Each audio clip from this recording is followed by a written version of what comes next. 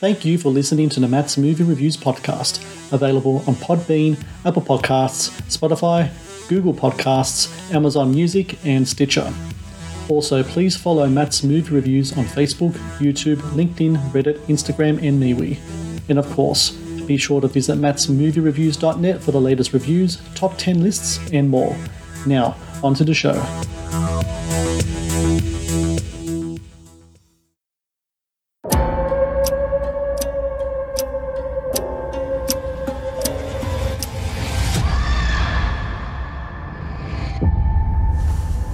I heard a scream. You've been having nightmares for weeks, sweetie. It wasn't a dream.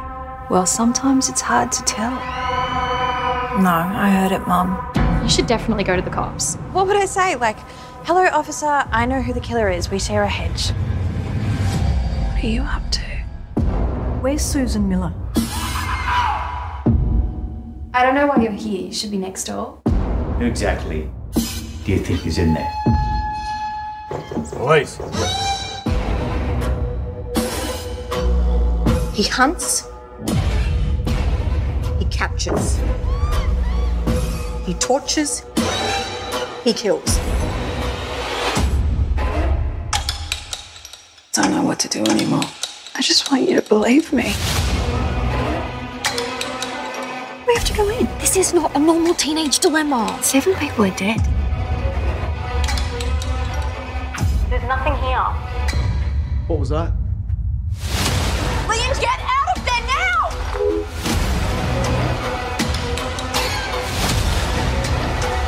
Stay away from me!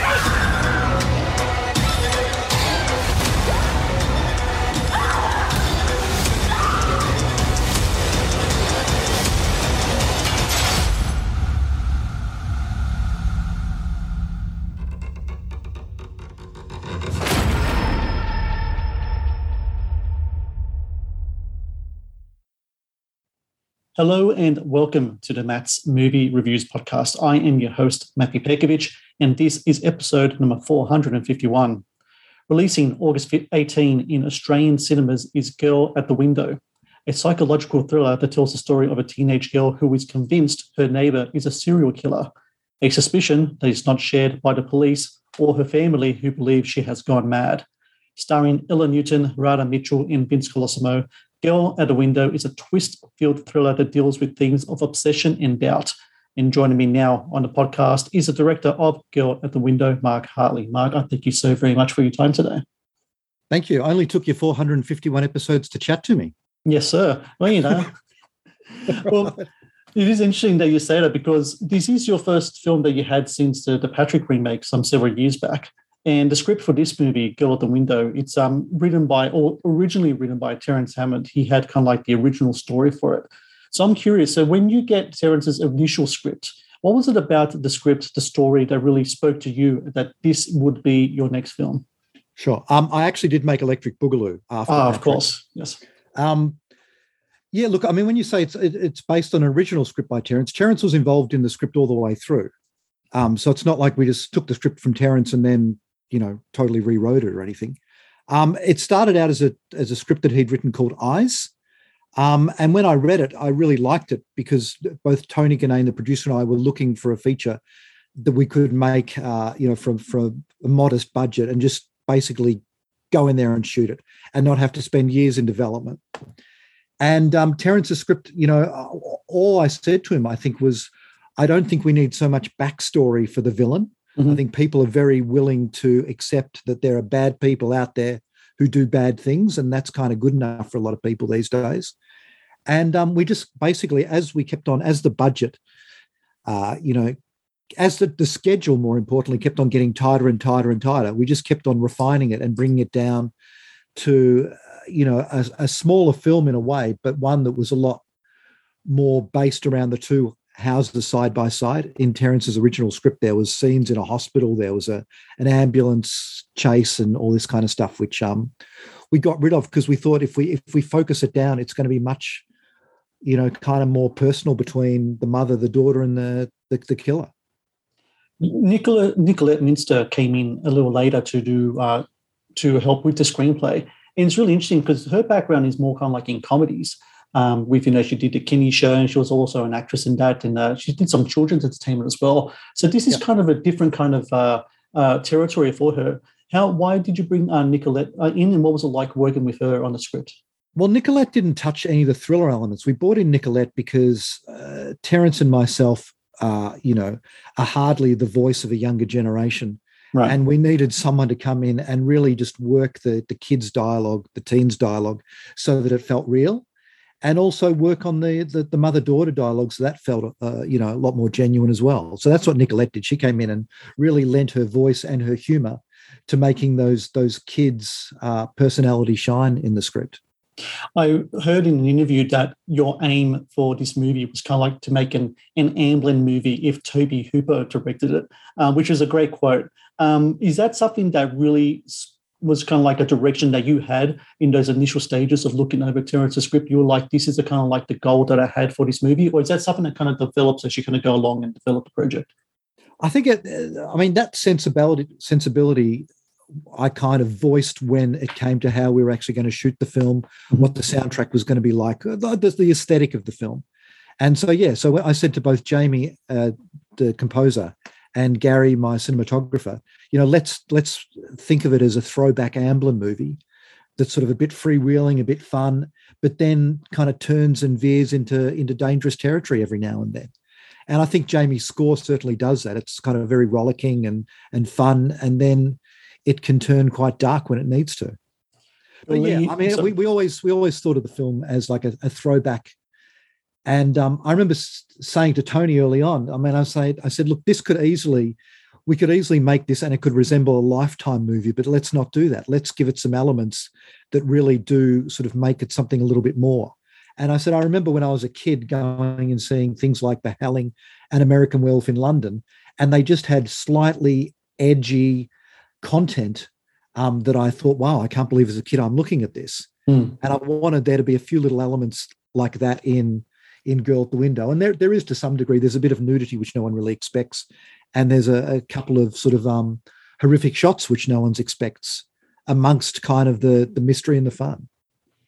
Ella Newton is she's the lead in the movie, and her role is really interesting in that it's a portrayal that really needs physical element to it. She kind of like gets down and gritty in the film, but also there's like a strong kind of emotional element to it too. I think it'll be a big ask to try to find anyone to fill both aspects of that role. What was it about Ella that when you found her, you knew that she will be kind of like your version of a Nancy Drew in this movie? Well, that's exactly right. I did want it to echo Nancy Drew. Look, she sent a tape in, and I just thought that she was great. And then I watched a couple of Sea Change episodes, the reboot of Sea Change that she'd been in, playing Siggy's daughter, and met with her, and she was just fantastic. She was just fantastic. And when we got Karis and her together to do an audition for Karis, they just clicked, and I knew I'd found my couple. And they were both great. And Ella particularly was just someone who, is really fun and not overly serious about the craft all the time. But as soon as, you're ready to do a take, she locks into it and she just delivers. It's amazing. She has a fantastic sequence where she just sort of, she cries when she's talking about her father, and she was gung-ho in terms of working with stunties and doing as much of the work as possible. And it was great. It was her first feature film, and both her and Karis were so excited, that it just it made everyone feel a lot more alive on the film.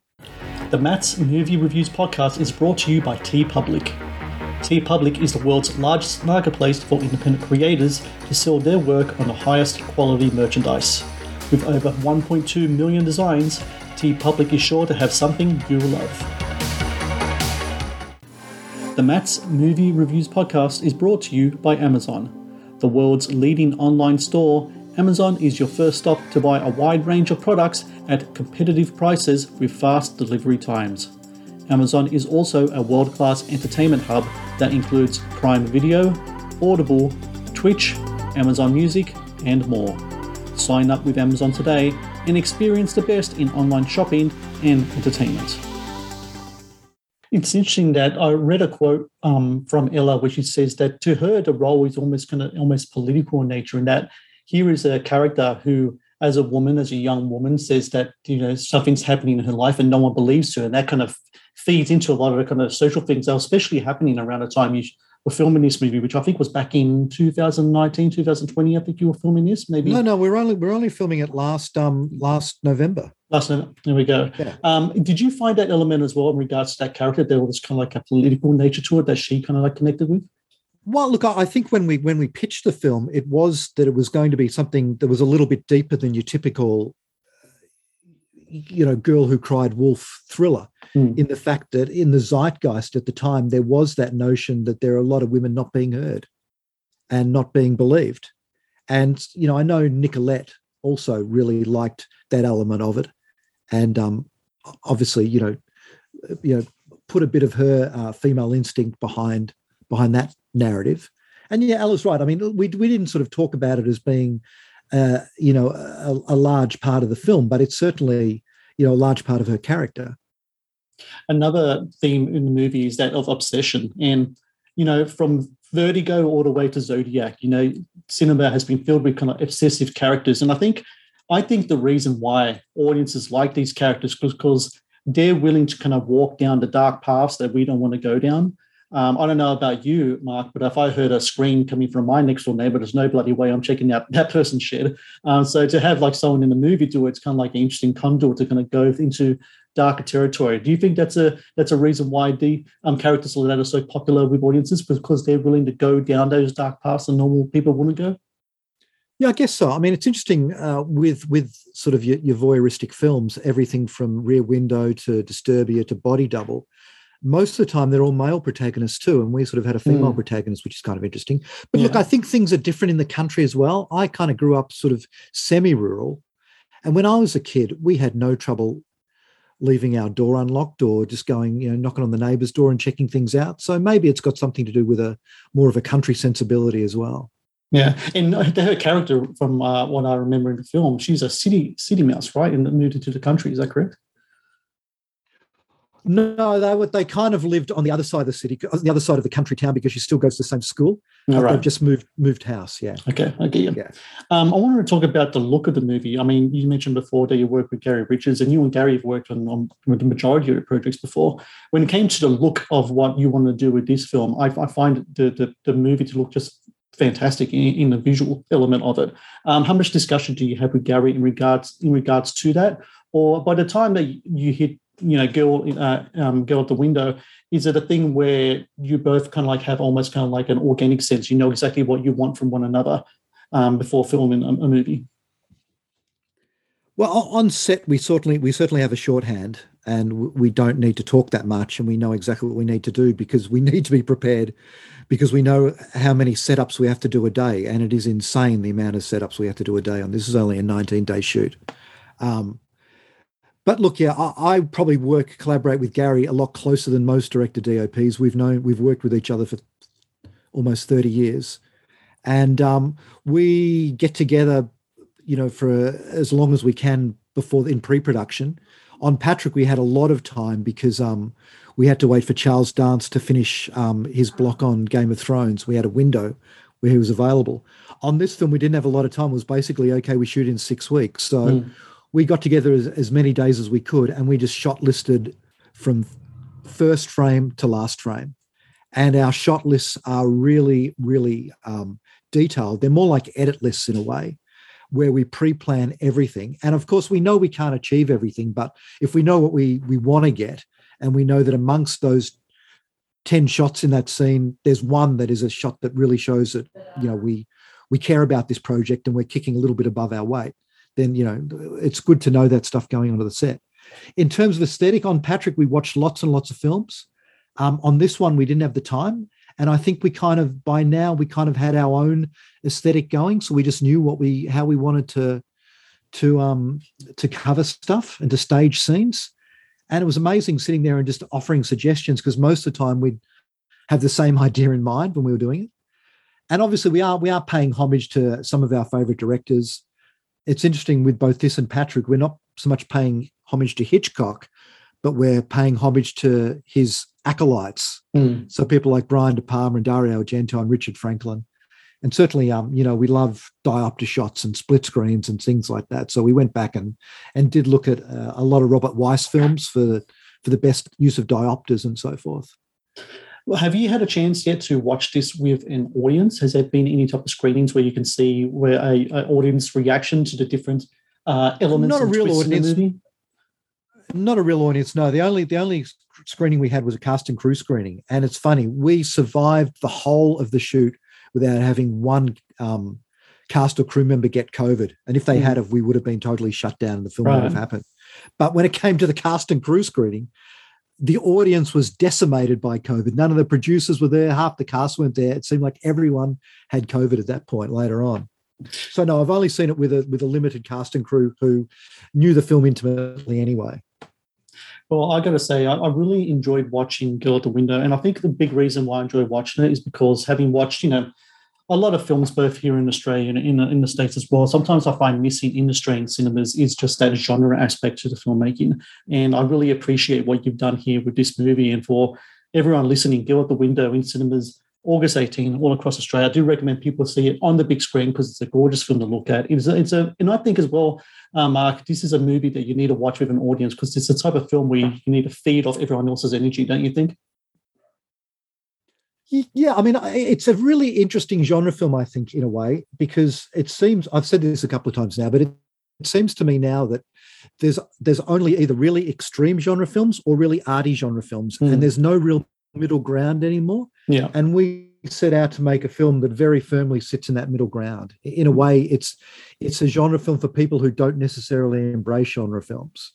Yeah, because definitely. it starts off as a fun mystery movie. Well, it's what they call a popcorn thriller in a lot of ways, isn't it? I think so anyway. Yeah, hopefully. Look, I just hope audiences, react to the twists and turns. I did, that's for sure. I mean, there's some of these things I didn't see coming whatsoever. And so everyone out there listening, please do check out Girl at the Window, August 18, Australian cinema. Support Australian films. Watch this on the biggest screen as possible, like I said, because it's gorgeous to look at. I think the job that you and Gary did was just really phenomenal and just great job all around. And Mark, I thank you so very much for your time today. Hopefully we get to talk again before another 451 episodes go by. Sure. Okay. We'll slot in 562 right now. Yes, sir.